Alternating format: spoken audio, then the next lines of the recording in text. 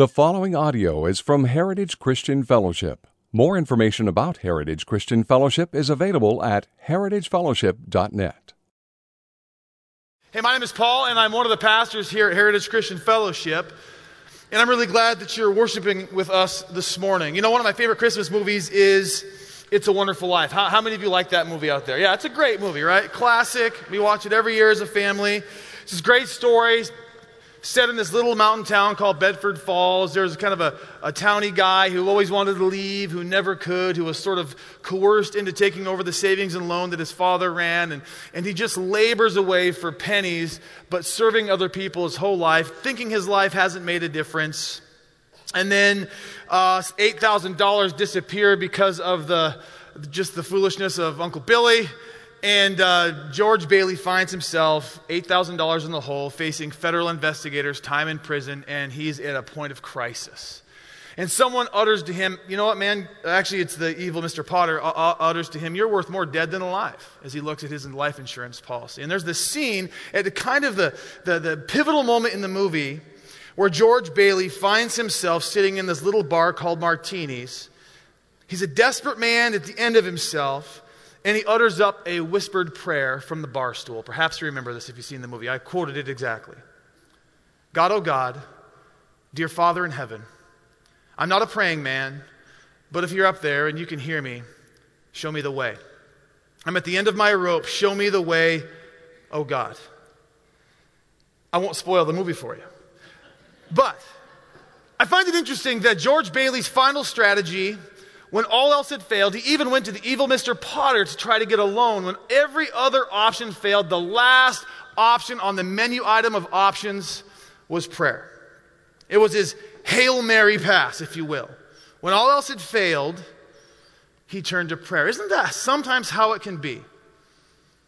So much of the time, prayer is seen, at least culturally, not so much in the church, but at least culturally, prayer is seen as a Hail Mary. When all else fails, when all human ingenuity has come to an end, when planning and plotting and scheming and wisdom and effort has ended, then as a Hail Mary on your face in utter desperation, a prayer is lifted. It's been said that there's no such thing as an atheist in a foxhole. It's those foxhole moments when we've been brought to the very ends of ourselves, which I would say is the grace of God, that when we've been brought to the very end of ourselves, that prayer is often lifted. But what if prayer wasn't a Hail Mary? What if it wasn't a last-ditch effort? What if prayer wasn't the final option on the menu or the last-minute desperate plea of the defeated man or woman? But what if prayer was an ever-present reality in the life of the saint? What if communing with God was common and continuous in your life and in my life? What if the life of the individual and the life of the community was marked by constant, consistent, and continuous communing with God? If that were the case, how might that change the tenor of those moments of crisis? How might that carry the community and the individual in the worst of times? What if communing with God through prayer was so common that it was second nature, like breathing? What if it was so ingrained in your daily practices and rhythms that it just became a second nature reality of your life? Not a Hail Mary, but your very breath. It reminds me of athletics, actually. I was talking to Pastor Jeremy and Pastor Aaron on Thursdays. We were reviewing the sermon, and Aaron reminded me of the neuroplasticity of the brain. Nothing like a former hospital executive to remind a pastor of the neuroplasticity of the brain. But Aaron reminded me of how the brain works, the stages of muscle memory. There's the cognitive stage, the very beginning stages when you're learning something new. Movements are slow, movements are inefficient. There's high activation of the prefrontal cortex, which is your brain's thinking region. I think of that defeated and terrified George Bailey sitting on the bar stool, uttering up a robotic and cumbersome prayer, engaging the frontal cortex. Then there's the associative stage, which is where movements become more and more fluid and consistent. But ultimately, I think of athletes especially, where they work so hard and they train so much, years and years and years of practice, they get to the point where they've so trained their brain that the motions and the movements come as easy as breathing. It's second nature. That's the reason why you practice. That's the reason why you work on fundamentals as an athlete. And then at the autonomous stage, the brain's activity is switched to what they call the basal ganglia. It's the region involved with automatic functioning. It's like breathing. I think of what the Apostle Paul writes to the church in Thessalonica in 1 Thessalonians 5. He tells them, rejoice always, pray without ceasing, give thanks in all circumstances, for this is the will of God in Christ. It's like breath. Perhaps when the Apostle Paul was encouraging the Thessalonian church to pray without ceasing, he was calling them to this continual and consistent practice of prayer, this continual communing with God that was as if it was breath. Would you turn with me to Daniel chapter 6, please? We are continuing our study in Daniel. We're calling this study Kingdom Come. Now, the book of Daniel is divided into two halves. The first half, chapters 1 through 6, is narrative. The second half is prophetic. And so we're finally wrapping up the first half of the book of Daniel, looking at the final narrative. Each of the first 6 chapters operates as like an independent story, as a part of the larger story that's being told in Babylon. As we turn to chapter 6 today, we're going to see Daniel, this exile from Judah in a foreign land, formerly known as Babylon. Now it's under the control of the Persians.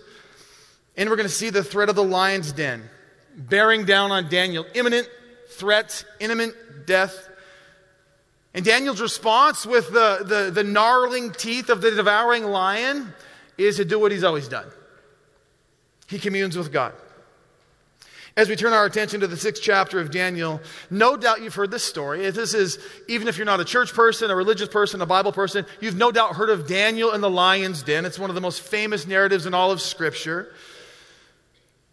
I think when I was a kid, we had this gargantuan Bible that collected dust on our coffee table, this big family Bible, and it was filled with these glossy pages with cool pictures that I used to love to flip through. And one of them was a picture of Daniel in the lion's den. I think this was the picture. Maybe you guys have you seen that picture before? I think that's the picture that was in this old glossy family Bible. This is painted by a Britain painter in the 1800s. He calls it Daniel in the Lion's Den. And perhaps you grew up with images like this with Daniel in the Lion's Den. I asked my small group guys on Thursday morning, I said, hey, how was this lesson taught to you growing up in the church? If you went to Sunday school or if you heard a lesson on Daniel in the Lion's Den, kind of what do you remember? And kind of all they could remember was they were like, it's always felt warm and fuzzy. Like warm, fuzzy, teachings around like Daniel, combing the hair of the lion and cuddling with the lions in this warm, cozy little lion's den, really sat peacefully. And as I read chapter 6, when I'm telling you it's anything but warm and fuzzy, there's a conspiracy to murder an innocent man that's unfolding before our eyes. There's racial hatred that motivates the conspirators to try to get this dirty exile from Judah. And as the chapter unfolds next week, we're going to see that there's this scene. Like my wife is saying, she goes, if God stopped the mouth of the lion, as we're going to read in our text next week, like what's that even look like? Was it violent on the lions? Like how did that unfold if there's an angel of the Lord stopping the mouths of the lions? But we're going to see next week that there are men, their wives, and children who are actually torn to bits and their bones are broken. This is not like a warm, fuzzy Sunday school lesson. This is an intense story. So here's what I'm asking you before we jump into the text. I know you've probably, if you're a church person, you've probably had 1,000,000 sermons or 1,000 Sunday school lessons on Daniel and the lion's den. You probably have some preconceived ideas of how this story unfolds. Can I just ask you to suspend that for a few minutes? And as we unpack this text, I'm going to ask you and ask God to give you fresh lenses to see things anew as we journey through this well-known text. Sound good? Let's pray. Oh God, as we look at this passage this morning, God, this well-known passage, God, as we see this faithful servant of the Lord, Daniel, with the facing death, with imminent danger around the corner, as we see him fall to his knees and turn his face to you and pray, God, it reminds us. God, it reminds us that we have so little control that we think we have. And prayer is this reflection of our unclutching control over our lives. It's us declaring dependence on you, not independence from you. And so, God, as we look at Daniel's example, God, would you allow us to look into our own lives? And God, I'm mindful right now of just the globe and the difficult and brutal and horrible things that are unfolding all across the planet, God. I pray as our friends in Israel face continuous war, and as the people of Gaza face continual war, as evil and demonic ideologies seek to take over the world and slaughter innocents, God, I pray that you would make yourself known. God, that as people fall to their knees and as they are in the foxholes of life, God, that as they lift their eyes heavenward, that you would meet them in powerful ways. God, I pray for us today as we teach through this text, God, would you give us eyes to see the things we need to see? Would you give us hearts to understand the things you want us to understand today? Would you be glorified in this place, Lord? We love you. We pray these things in Jesus' name. Amen. Daniel 6, beginning in verse 1. I'm going to read through 4 sections of Scripture. We'll pause and we'll teach a little bit, then read through some more. Let's read through the first 3 verses together. It pleased Darius to set over the kingdom 120 satraps, to be throughout the whole kingdom, and over them 3 high officials, of whom Daniel was one, to whom these satraps would give an account, so that the king might suffer no loss. Verse 3. Then this Daniel became distinguished above all others. He became distinguished above the high officials and satraps because an excellent spirit was in him, and the king planned to set him over the whole kingdom. Let's pause there. So in the aftermath of the overthrow of the Babylonians, that was at the end of last week's passage, we saw Belshazzar, the sort of JV version king of the Babylonian Empire. He's killed and the Medo-Persians come in and take over. And so here we're in a new kingdom. It's no longer the Babylonians, it's now the Medo-Persians. And in the aftermath of the overflow of the Babylonians in this new government that's being established by the Persians, somehow Daniel again finds himself at the top of the political food chain. He's positioned not only to be over the governors of the Persian provinces, but also over those who oversaw the governors. He is like number 2 in power in this new kingdom. Evidently, the reputation of Daniel from his 60-plus years of serving the Babylonians with excellency, evidently his reputation preceded him with the Persians. Somehow they knew of his abilities. But you know, it wasn't just the reputation of what he had done with the Babylonians that preceded him. It was also just his integrity and his character and who he was as a man. Look at what the text says in verse 3. Daniel was distinguished above all others. This is through the eyes of the Persians. They're looking at Daniel real time and saying, this is a good dude. This guy is distinguished. He had an excellent spirit that they noticed within him. And as a result, we read at the very end of verse 3 that this new king, King Darius, the Persian king, he plans to set Daniel over the whole kingdom. What a compliment to Daniel. So the first thing we see as we begin to unpack this story, there's going to be 4 movements in our text today. The first thing we see is the promotion of the distinguished. We see the promotion of the distinguished. Daniel here is the one who's distinguished. He's distinguished above all others. I like how the New Living Translation puts it in a little bit more digestible terms. Listen to the New Living's translation of verse 3. Daniel soon proved himself more capable than all the other administrators and high officers. Because of Daniel's great ability, the king made plans to place him over the entire empire. And Daniel was an old man by this time. He is an old dude. He had served 65, 66 plus years with the Babylonians. And now he's in the new kingdom of the Persians. And so he's a guy who's in his 80s at least by the time we get into chapter 6 of Daniel. He's an old man. And so as he's kind of getting into the Persian Empire, we know that around 538 BC, there was a decree that was given that the Jews could go back to Judah and Jerusalem. You know, it was prophesied that they would spend 70 years in captivity. That 70 years has eclipsed or has elapsed. And about the time we're in Daniel chapter 6 is probably about the time where the Jews were beginning to head back to Jerusalem. And for some reason, we have no indication that Daniel went back to Jerusalem. He remained for some reason in modern-day Iraq, the former Babylonian Empire, now the Medo-Persian Empire. For some reason, Daniel chose to stay. Why did he not go back with his fellow Israelites, do you think, to the homeland, the land he was exiled from as a teenager? Why did he stay? I appreciate the insight of David Helm, who I use his commentary in this series quite a bit. Here's what David Helm writes. He says, evidently Daniel stayed behind when the Babylonian captivity ended, rather than returning with those who went back to Israel to rebuild the temple and city wall. He simply didn't make the journey. Perhaps he stayed behind because of his age.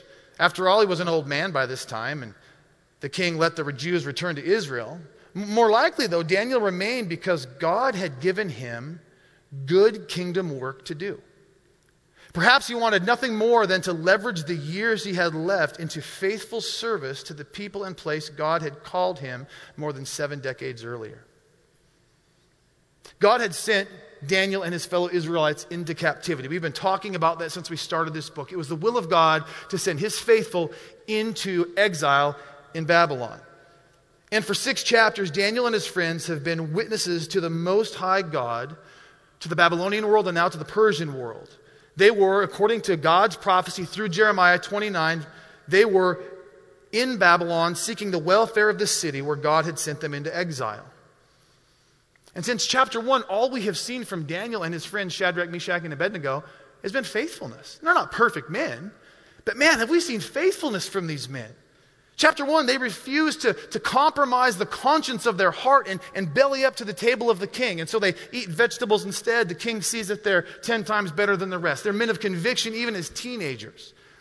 Chapter 2, we see them calling upon the God of mercy and God supernaturally revealing the content and interpretation of the king's dreams, which ended up saving dozens of lives.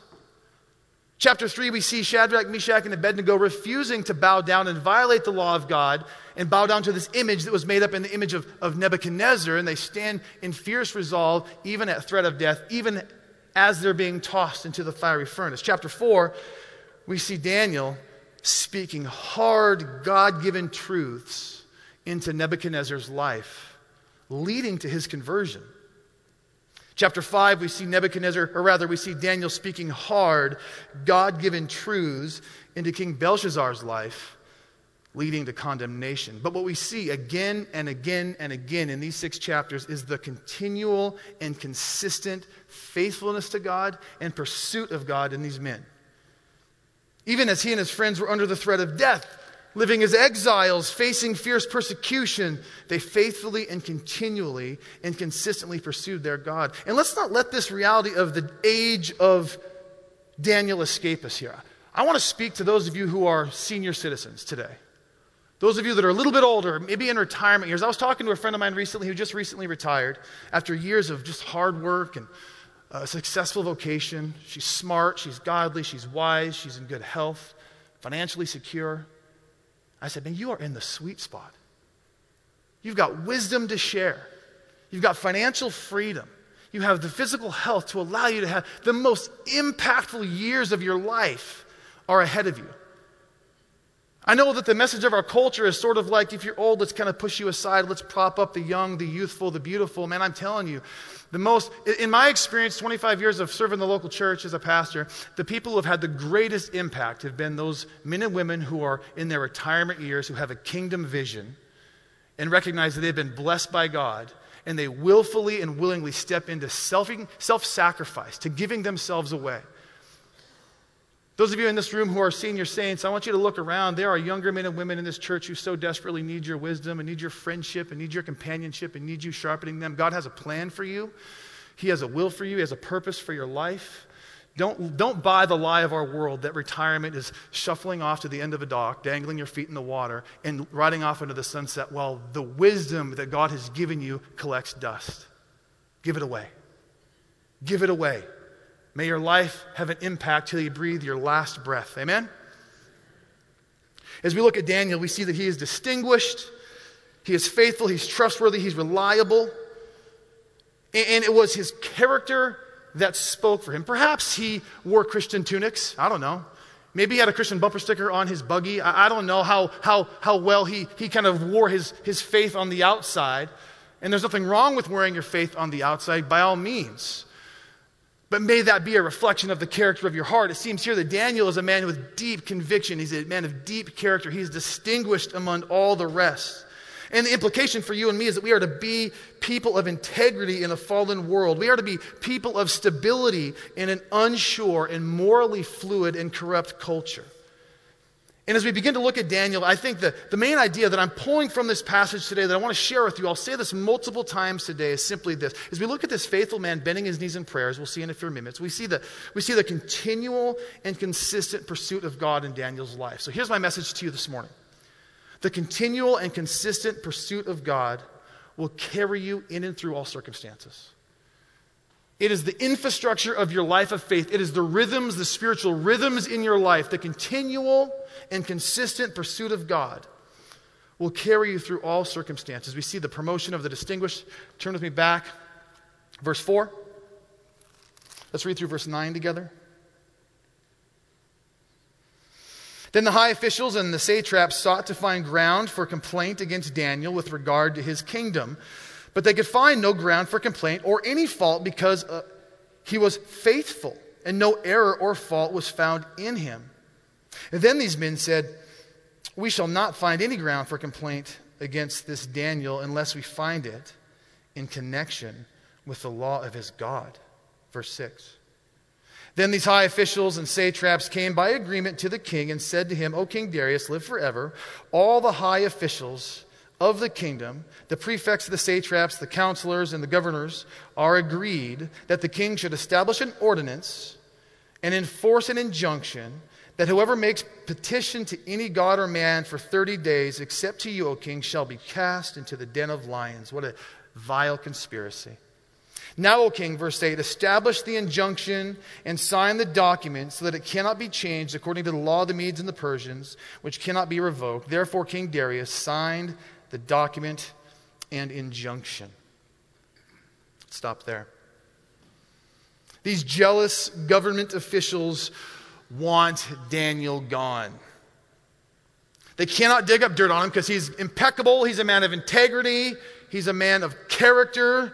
So they try to find grounds and charges and they can't. So what do? They look at his unwavering commitment to the God Most High, and they say, if there's a weakness in the man, this is the weakness.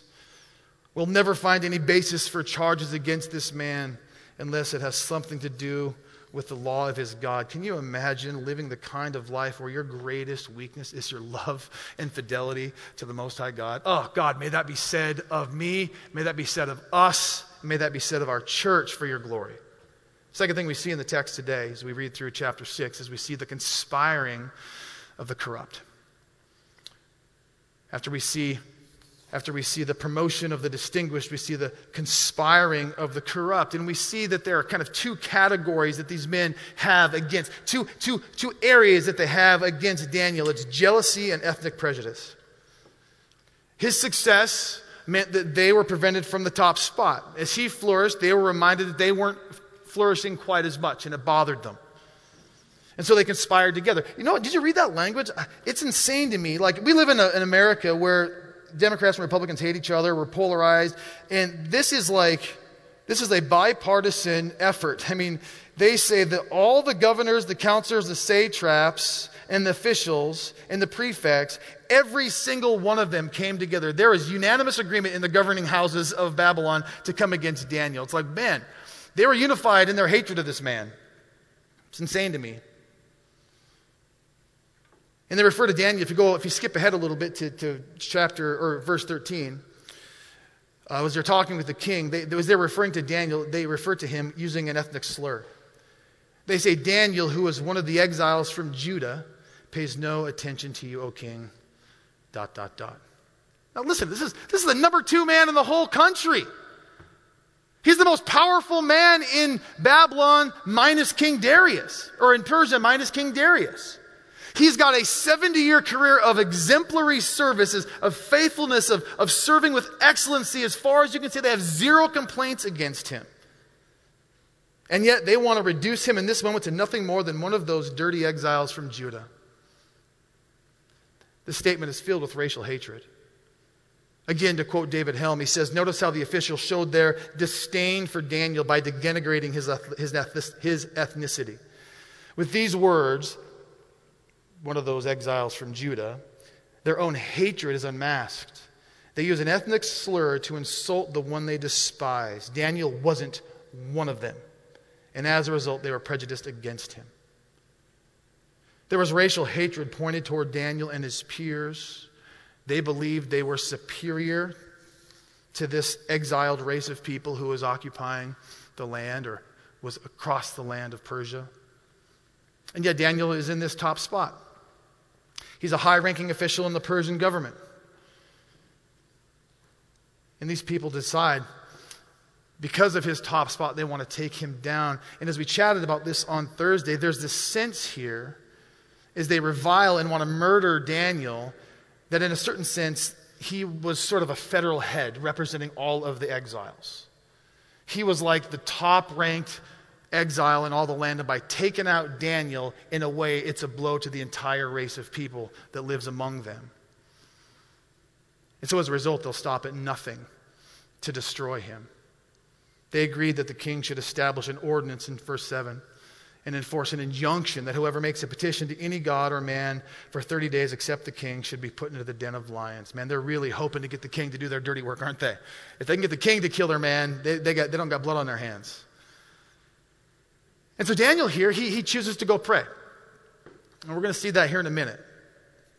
And as Daniel chooses to go pray, it's like, and I was listening to Alistair Begg teach this passage earlier this week, and he's pointed out some really interesting things here. He wasn't just saying, you can't prevent me from praying to my God. There was almost like there's something more deep going on to Daniel. It's as if Daniel was saying that he was protesting against a law of the state that refused to recognize there was a higher law than them. There was an arrogance in the state to make this law that was intending to be above the law of God. And Daniel, in a way, is protesting and saying, no, don't you understand that all governing authorities have been put in place by God? Don't you understand that you are under the authority of a sovereign, reigning king? And by him continuing to pray to his God, he is saying to them, I protest against that. That's blasphemy. He was protesting the presumption of the government, believing that they were the lawgiver. They were not the lawgiver. There is one lawgiver. And Daniel, in his disobedience to them, is showing that he does not agree with the way in which they have positioned themselves at the top of the law giving. And so he had an unswerving commitment to God. And when he prayed, it wasn't just that Daniel was having a little quiet time with the Lord in his upper chamber, as we'll see here in verse 10. He was declaring that the God of Abraham, Isaac, and Jacob was the true God, and he was the final word. And it really leaves no space. Now, if you look back at the Persian Empire and the Babylonian Empire before it, they were pluralistic, meaning that they believed in many gods and many pathways to enlightenment, if you will. And pluralism is, on one hand, supposedly very accepting, and very open-handed. Hey, your God is your God, my God is my God. They were also polytheistic in that there were multiple gods. And pluralism, as long as everyone kind of wants to play nice, they're cool. But if you ever claim that there is one true God, that goes against the rules of pluralism. And that's exactly what Daniel was saying. He's like, no, there's not many gods. There's not many paths to God. There's one God, the God of Israel, Yahweh. There's one God. And the one thing that a pluralistic culture cannot embrace is the statement or the truth that there is one true God. Reminds me of Jesus. Jesus said in John 14, I am the way, the truth, and the life, and no one comes to the Father except through me. Peter, as he stood in front of the Jewish officials in Acts 5, or Acts 4, he said that salvation is found in no one else. There is no other name under heaven given to mankind by which we must be saved but the name of Jesus. The Apostle Paul, in writing a letter to Timothy, he says there is one God and one mediator between God and mankind, the man Christ Jesus, who gave himself as a ransom for all people. The message of Christianity is the message of the cross. And the message of Christianity is that Christ and Christ alone is the way, the truth, and the life. The message of Christianity is that salvation is found in no one other than Jesus. The message of Christianity is that Christ alone is the mediator between God and man. And that message of exclusivity in a pluralistic Western world is increasingly becoming controversial, and it's not tolerated. And we're going to continue to see the lack of tolerance for the message of the cross, even in the Western world. It's been the case in other parts of the world forever. Today, there are hundreds of thousands, millions of our brothers and sisters under persecution because of their unwavering commitment to Jesus Christ. We're beginning to feel that. I said the very first time, when we started this series back in September, I said the winds of culture are changing. And I believe in our lifetime, those of us that want to hold unswervingly, unwaveringly to the cross, I think we're going to experience not light persecution, but real persecution. I mean, for 25 years I've been preaching, and when I get to the passages about suffering in the New Testament, the suffering that we read about in the New Testament almost exclusively is suffering that's brought on by persecution. The faithful being persecuted because of their faith. And it's really hard to contextualize that because we haven't had to experience that in America, which has been one of the blessings of our country. But we all can feel the change, can't we? We can all feel it. I'm reminded of the words of Jesus in Matthew. At the beginning of the Sermon on the Mount, chapter 5, after he gives the Beatitudes, he says, "Blessed are you, Christian, when others revile you and persecute you and utter all kinds of evil against you falsely on my account. Rejoice and be glad," he says, when that happens. Your reward is great in heaven. He says, "If they persecuted the prophets who were before you, for so they persecuted the prophets who were before you." Again, outside the Western world, this is the case for millions of Christians. But it seems to me that the days are upon us where the Christian is reviled and persecuted, where the world will utter all kinds of evil lies against the Christian. I don't want to be sensational here in saying this, but I believe that it's true. So, how important then in your life and in my life, as we pursue Christ, that we ingrain within our life continual and consistent practices that allow us to pursue our God, that becomes like breath to us. The continual and consistent pursuit of God will carry you through all circumstances. And then to Daniel's prayer that I sort of cheated and looked at here a few minutes ago. Let's look at verse 10. After we see the promotion of the distinguished, we see the conspiring of the corrupt, and then we see Daniel's response to the whole evil plot. Verse 10, when Daniel knew that the document had been signed, so when Daniel knows that death is imminent, if he continues to practice his faith, if he continues to bow down to Yahweh, when Daniel knew that the document had been signed, what did he do? He went to his house where he had a window in his upper chamber, open toward Jerusalem. He got down on his knees 3 times a day and prayed and gave thanks before his God as he had done previously. Notice that word previously. This is an ongoing discipline or practice or rhythm in the life of Daniel. And even though there was this threat of death, he did what he always did, continually and consistently. Turns his face to Jerusalem, gets down on his knees 3 times a day and prays, as he had done previously. This rhythm of prayer, this spiritual discipline, this practice of faithfulness was deeply ingrained in the spirituality of Daniel. And here's the third thing I want you to write down. We see the prayers of the faithful. I wrestled with what language to use here. I put the discipline of the godly, the prayers of the faithful, the rhythms of the faithful. The idea here is a faithful man who had an unwavering commitment to the Lord. If you want to write the continual and consistent prayers of the faithful, we see just a man here who is unwavering in his commitment to Yahweh, in his commitment to God. He's facing Jerusalem 3 times a day, calling out to God from his knees morning, noon, and night. And the temple had been long destroyed at this point, and yet Daniel was still worshiping the living God. And this was the one thing that the conspirators had on Daniel. They couldn't find any breaks in his moral character or in his practice. There was no fudge numbers in his books. He was a man of integrity. So they say, hey, if we can't find anything against him, it's going to be this. It's going to be his unwavering commitment to his God. They knew somehow, some way of Daniel's consistent prayer life. He wasn't the guy, it appears, who went out on the street corners and lifted loud prayers to be noticed by people. He wasn't being like a guy who was religious on the outside but corrupt in the middle. He was a guy who would go to the privacy of his home, and in his own prayer closet, he would continually and consistently call out to his God. Again, may that be said of you and me. That our greatest weakness is our unwavering commitment to the Lord. May it be true of you and me when the people of the world look at our rhythms, the rhythms of our life. If they can say, man, I know a lot about this person, but the one thing I know for sure is their commitment to their Lord and their desire to lift their hearts and minds to Him, to commune with Him in prayer and the study of Scripture. to sit under the Teach Word on Sunday mornings. May that be our continual and consistent pursuit. And he's facing Jerusalem. Well, Jerusalem is where the temple was. It's where the Holy of Holies was before the temple was destroyed. In facing Jerusalem, he's facing God. This is just Daniel turning his face to the place where God dwelt, morning, day, and night.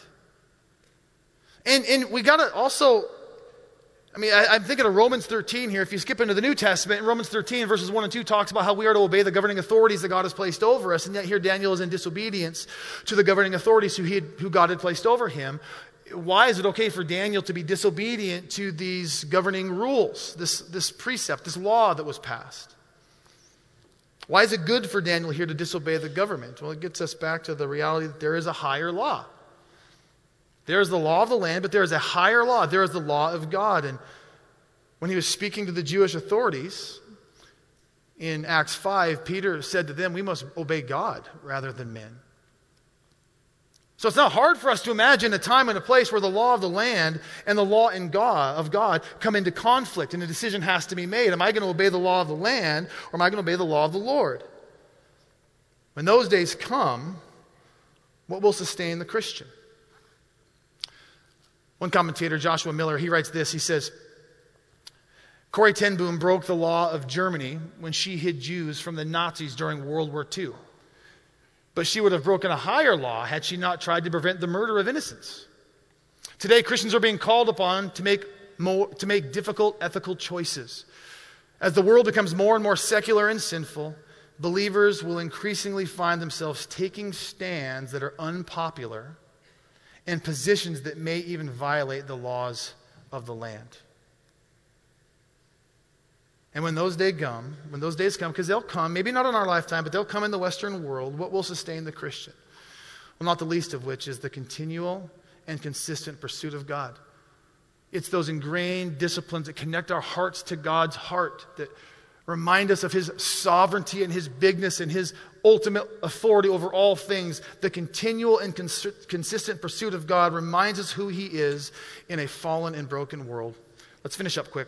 Let's read the last few verses, 11 through 18.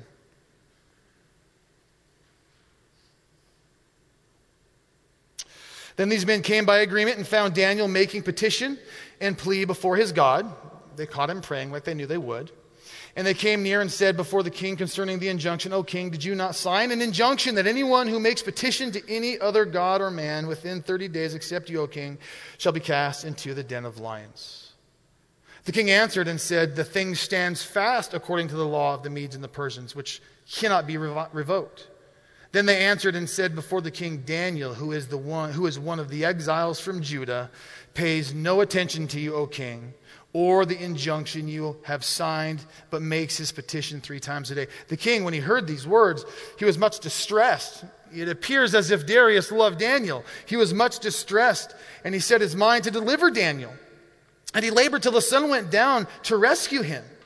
Then these men came by agreement to the king and said to the king, know, O king, that it is the law of the Medes and the Persians that no injunction or ordinance that the king establishes can be changed. We got you. You got to kill this man. Verse 14, then the king commanded, and Daniel was brought and cast into the den of lions. The king declared to Daniel, may your God, who you serve continually, may he deliver you. And a stone was brought and laid in the mouth of the den, and the king sealed it with his own signet and with the signet of his lords, and that nothing might be changed concerning Daniel. Then the king went to his palace and spent the night fasting. No diversions were brought to him, and sleep fled from him. Here's the last thing I want you to write down today as we work through this passage. We see the condemnation of the blameless. We see the condemnation of the blameless, the promotion of the distinguished, the conspiring of the corrupt, the prayers of the faithful, and now the condemnation of the blameless. If you skip ahead to next week's text, verse 22, after Daniel, spoiler alert, he doesn't get eaten by the lions, okay? I'm going to go ahead and tell you that right now. As he's rescued out of the lion's den, as he and King Darius are talking back and forth, verse 22, Daniel says, my God sent an angel and shut the lions' mouths, and they have not harmed me because I was found blameless before him. And also before you, O king, I have done no harm. So he was condemned though he had done no wrong. And I think it's interesting that if you look at the reactions of Daniel in chapter 2, when they were facing threat of death under King Nebuchadnezzar, in chapter 6, where he's facing threat of death under King Darius. Someone in my small group on Thursday kind of highlighted this. Chapter 2, Daniel's much younger, and the king is out of his mind because he had this dream and he can't interpret it, so he sends all of his wise men and magicians and enchanters, can't give him the interpretation of his dream. He goes into a murderous rampage. He says, I'm killing everybody in the land who's supposedly a wise man. And so Daniel goes to the king and says, give me 24 hours. And he goes to his friends in Daniel 2, verses 17 and 18. He runs to his house with a threat of death imminent. And he goes to Hananiah, Mishael, and Azariah, Shadrach, Meshach, and Abednego, his companions. And he told them to seek mercy from the God of heaven concerning this mystery so that Daniel and his companions might not be destroyed with the rest of the wise men of Babylon. So in chapter 2, when the threat of death was facing a much younger Daniel, he was desperate to not die. And he's begging his friends, hey, our God is a God of mercy. Petition him that he might save us from destruction. But when we look at chapter 6, the one who's distressed isn't Daniel, it's the king. Do you notice that? The king labored till the sun went down, it says in verse 14. He was much distressed, it says in verse 14. He says to Daniel, may your God, whom you serve continually, deliver you. He spent the night fasting and wanted no diversions and found no sleep, it says in verse 18. The king is distressed, and Daniel doesn't seem to be. Somehow the way Daniel conducted himself in this moment left the king distressed. Jeremy pointed this out to me on Thursday. So this is probably very early in the Babylonian reign. This is probably a couple years, a year, 2, 3, 4, 5. It's early on in the Babylon's takeover, or rather in Persia's takeover of Babylon. So King Darius is new to the throne. But somehow in this short time, he deeply loves this man. I mean, deeply loves him. So much so that the most powerful man in the land is distressed. He's labored. He's fasting. He can't sleep. And so, like Jeremy said this week, somehow the way Daniel conducted himself left this king distressed. This king loved Daniel. It speaks to the missional heart of Daniel. He was sent by God into exile, into a foreign land, to be an ambassador for God. He was called to be at home in Babylon. God had given Daniel a word for the world, and Daniel took that job so seriously. And for 70 years, we've seen his faithfulness to king after king after king. And here, when he's standing before Darius, Darius' heart is broken because he's only experienced love and truth from this man. What a commentary on the way the missionary is to handle himself or herself. Let's be so, like Jeremy said on Thursday, gosh, wouldn't this be cool? Let us be so good at loving the lost that they weep when we're in distress. Think of the unbelieving men and women God has put in your life, those who are far from God, who maybe even reject your God. May you be so good at loving them and being the aroma of Christ in their life that when your heart is broken or when you're going through a trial, they are broken with you. It just speaks to an honest and sincere love of this king and this being expressed. And yet, Daniel just seems like, he doesn't seem like he's too stressed. At least he didn't record it for us. There's nothing in here that tells us what Daniel's going through as he's being thrown into the lion's den. We don't know what's going on in his inner world. I can tell you what's going on in my inner world.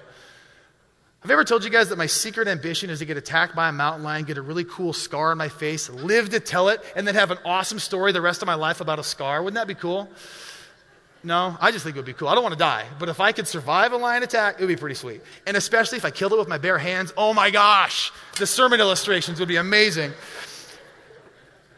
But I'm thinking of Daniel, like he doesn't tell us anything about what's going on in his world here.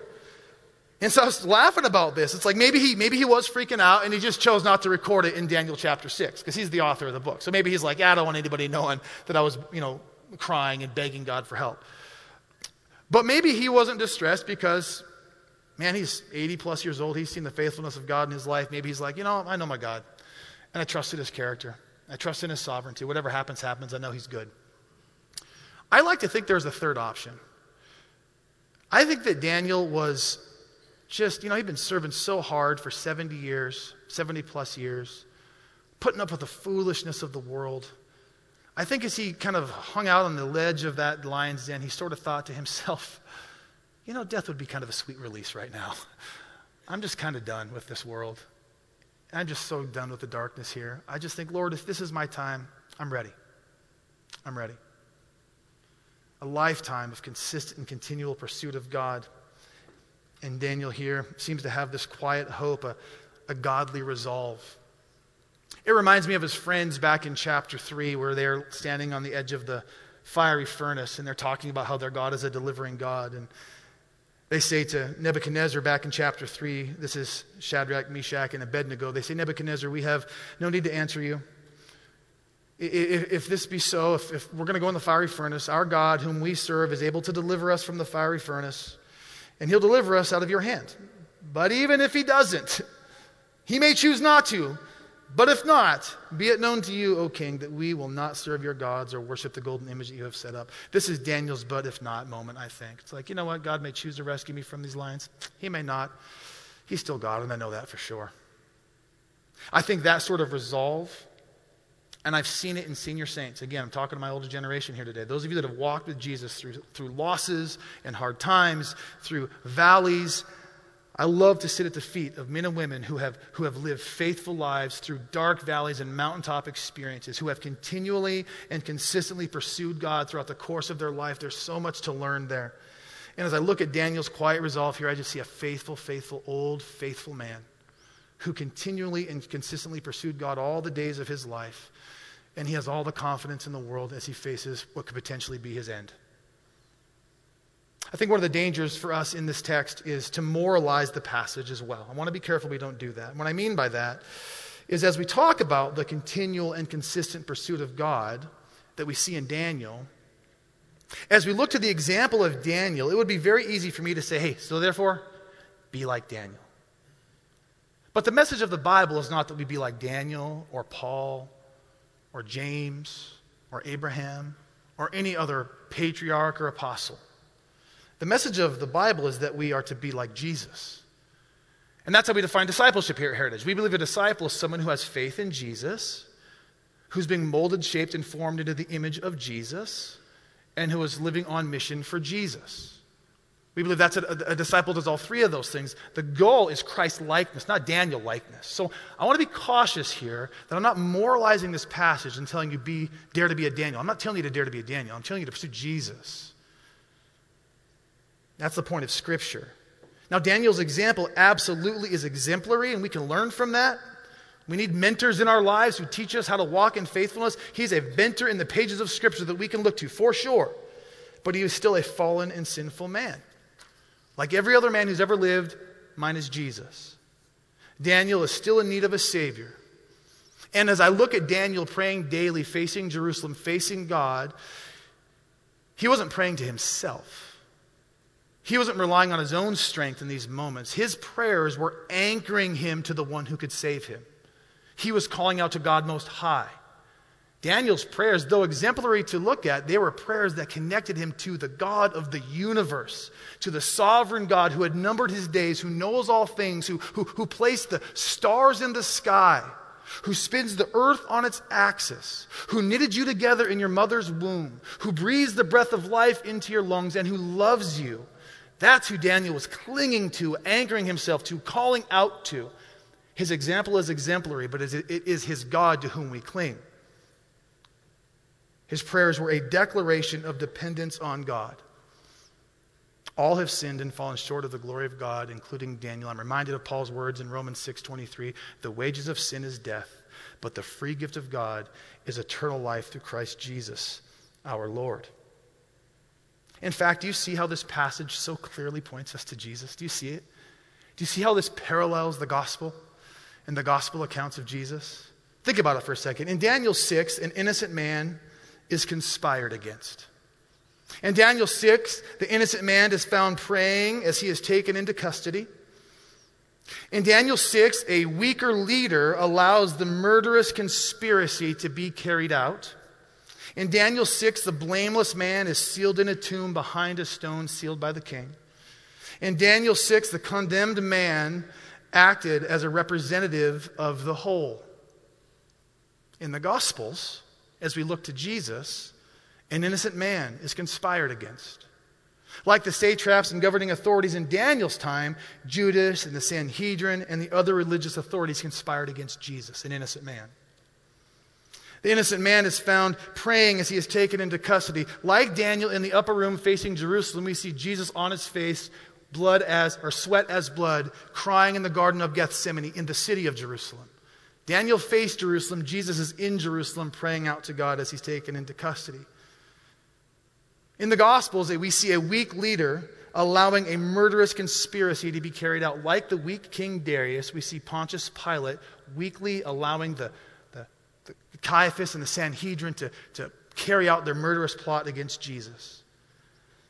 Like Daniel, in the Gospels, we see a blameless man facing a death sentence, sealed in a tomb behind a stone. Not a lion's den, but a borrowed tomb on that first Good Friday as Jesus was laid. Like Daniel, the condemned man acted as a representative of the whole. Where Daniel is representative of the whole of the exiled Jews, Jesus represents the whole of the redeemed from every nation, tribe, and language. This text points us to Jesus. I think it's so amazing, by the way. This is one of the reasons why I'm a Christian. And there's lots of reasons. I love apologetics. But think about this. This really happened. There really was a kingdom called the Medo-Persian kingdom. There really was an overthrow of Babylon. Daniel really was a Hebrew man who went into exile, who lived in a foreign land. He really did act as an advisor to multiple kings. This moment really happened. This old man really did get thrown into a lion's den. These are the events of history that God orchestrated. And then God, by his Holy Spirit, inspired Daniel to write these words. And God inspired the writing of the whole Bible. And as we look at Daniel, this is something that took place 530 years before Jesus was born, 540 years before Jesus was born. And as God was orchestrating the events of history, he was creating this living metaphor, this type, this shadow, this picture that points us to the fulfillment that came in his son Jesus. And it's not just a brilliant work of literature, which Scripture is. It's also a historical document showing the lordship of God over the events of history, revealing himself to us. I'm a Christian because of these sorts of parallels. When I see Jesus in an Old Testament book, 538 years before the birth of Jesus, my mind is blown. It causes me to want to fall to my knees and worship God for the way he has revealed himself to us. Our hope is in the one whom we are pursuing. Our hope is not in the act of prayer or in our own personal disciplines. No, our hope is in the one to whom those disciplines connect us to. The continual and consistent pursuit of God will carry you and me through all circumstances. When we incorporate the disciplines of prayer and the study of Scripture and the worshiping with the saints and the disciplines of fasting and fellowship and solitude, these disciplines that we have in the Christian faith, when we consistently and continually incorporate these into our life, it anchors us to Jesus. And why do we need to be anchored to Jesus? Because though we are not perfectly obedient, he was. And when we come to Jesus, we are anchored to his perfect obedience. When we come to the cross, when we engage with the gospel, God in his Son gives us his righteousness and takes away our shame. And as we come to the Lord's Supper today, as we come to the Lord's table today, it is a great reminder of what God has done for us. His body has broken for us. His blood was shed for us. The act of the Lord's Supper, the act of communion, this ordinance that God has given his church is a reminder for us of what it is our God has done for us. Jesus, being fully God and fully man, sinless in every way, was our substitute when he went to the cross. The punishment, the wrath our sin deserves was poured out on his broken body. And as his body was broken in our place, and as his blood was shed, it was by the shedding of his blood that he atoned for our sins, that he washed sins free for you and me, that we can be made righteous, forgiven, redeemed, our sins cast as far as the east is from the west. And when we come to the Lord's Supper, when we come to the Lord's table, we are declaring that truth. We are saying, God, you saved me in your Son. You saved me through Christ. I think of the Apostle Paul's language to the church in Galatia. As we come to the table, we declare, like the Apostle Paul, I have been crucified with Christ. It is no longer I who live, but Christ who lives in me. And the life I now live in the flesh, I live by faith in the Son of God, who loved me and gave himself for me. This is not a foxhole prayer. This is not a Hail Mary. This is a daily anchoring to the truth of the gospel and the life of the Christian. Amen? Let me pray. Father, as we prepare our hearts and minds for communion, would you, God, prepare us to receive the Lord's Supper? God, would you prepare our hearts and minds to come forward, God, not as just some routine religious observance, but as an act of worship, God. God, as men and women who have trusted in you, who have come to saving faith in your Son, God, as we come forward today, may it be an act of obedience, a statement of faith, worship. And God, let us not forget that as we gather around the table, we gather around as men and women from every tribe, tongue, language, and people group. We are the family of God. There's neither slave nor free, Jew nor Gentile, male nor female. We are all one in Christ Jesus. This is the beautiful table of God where we all come together in unity, bound under Christ. And so, God, I pray as we prepare our hearts and minds in this moment for the Lord's Supper, God, that it would in fact be those things. It would in fact be worship. It would in fact be a declaration of dependence on you. It would in fact be a statement of faith, an act of worship, God. Meet us today in this ancient practice you've given your church. We love you. We pray these things in Jesus' name. Amen.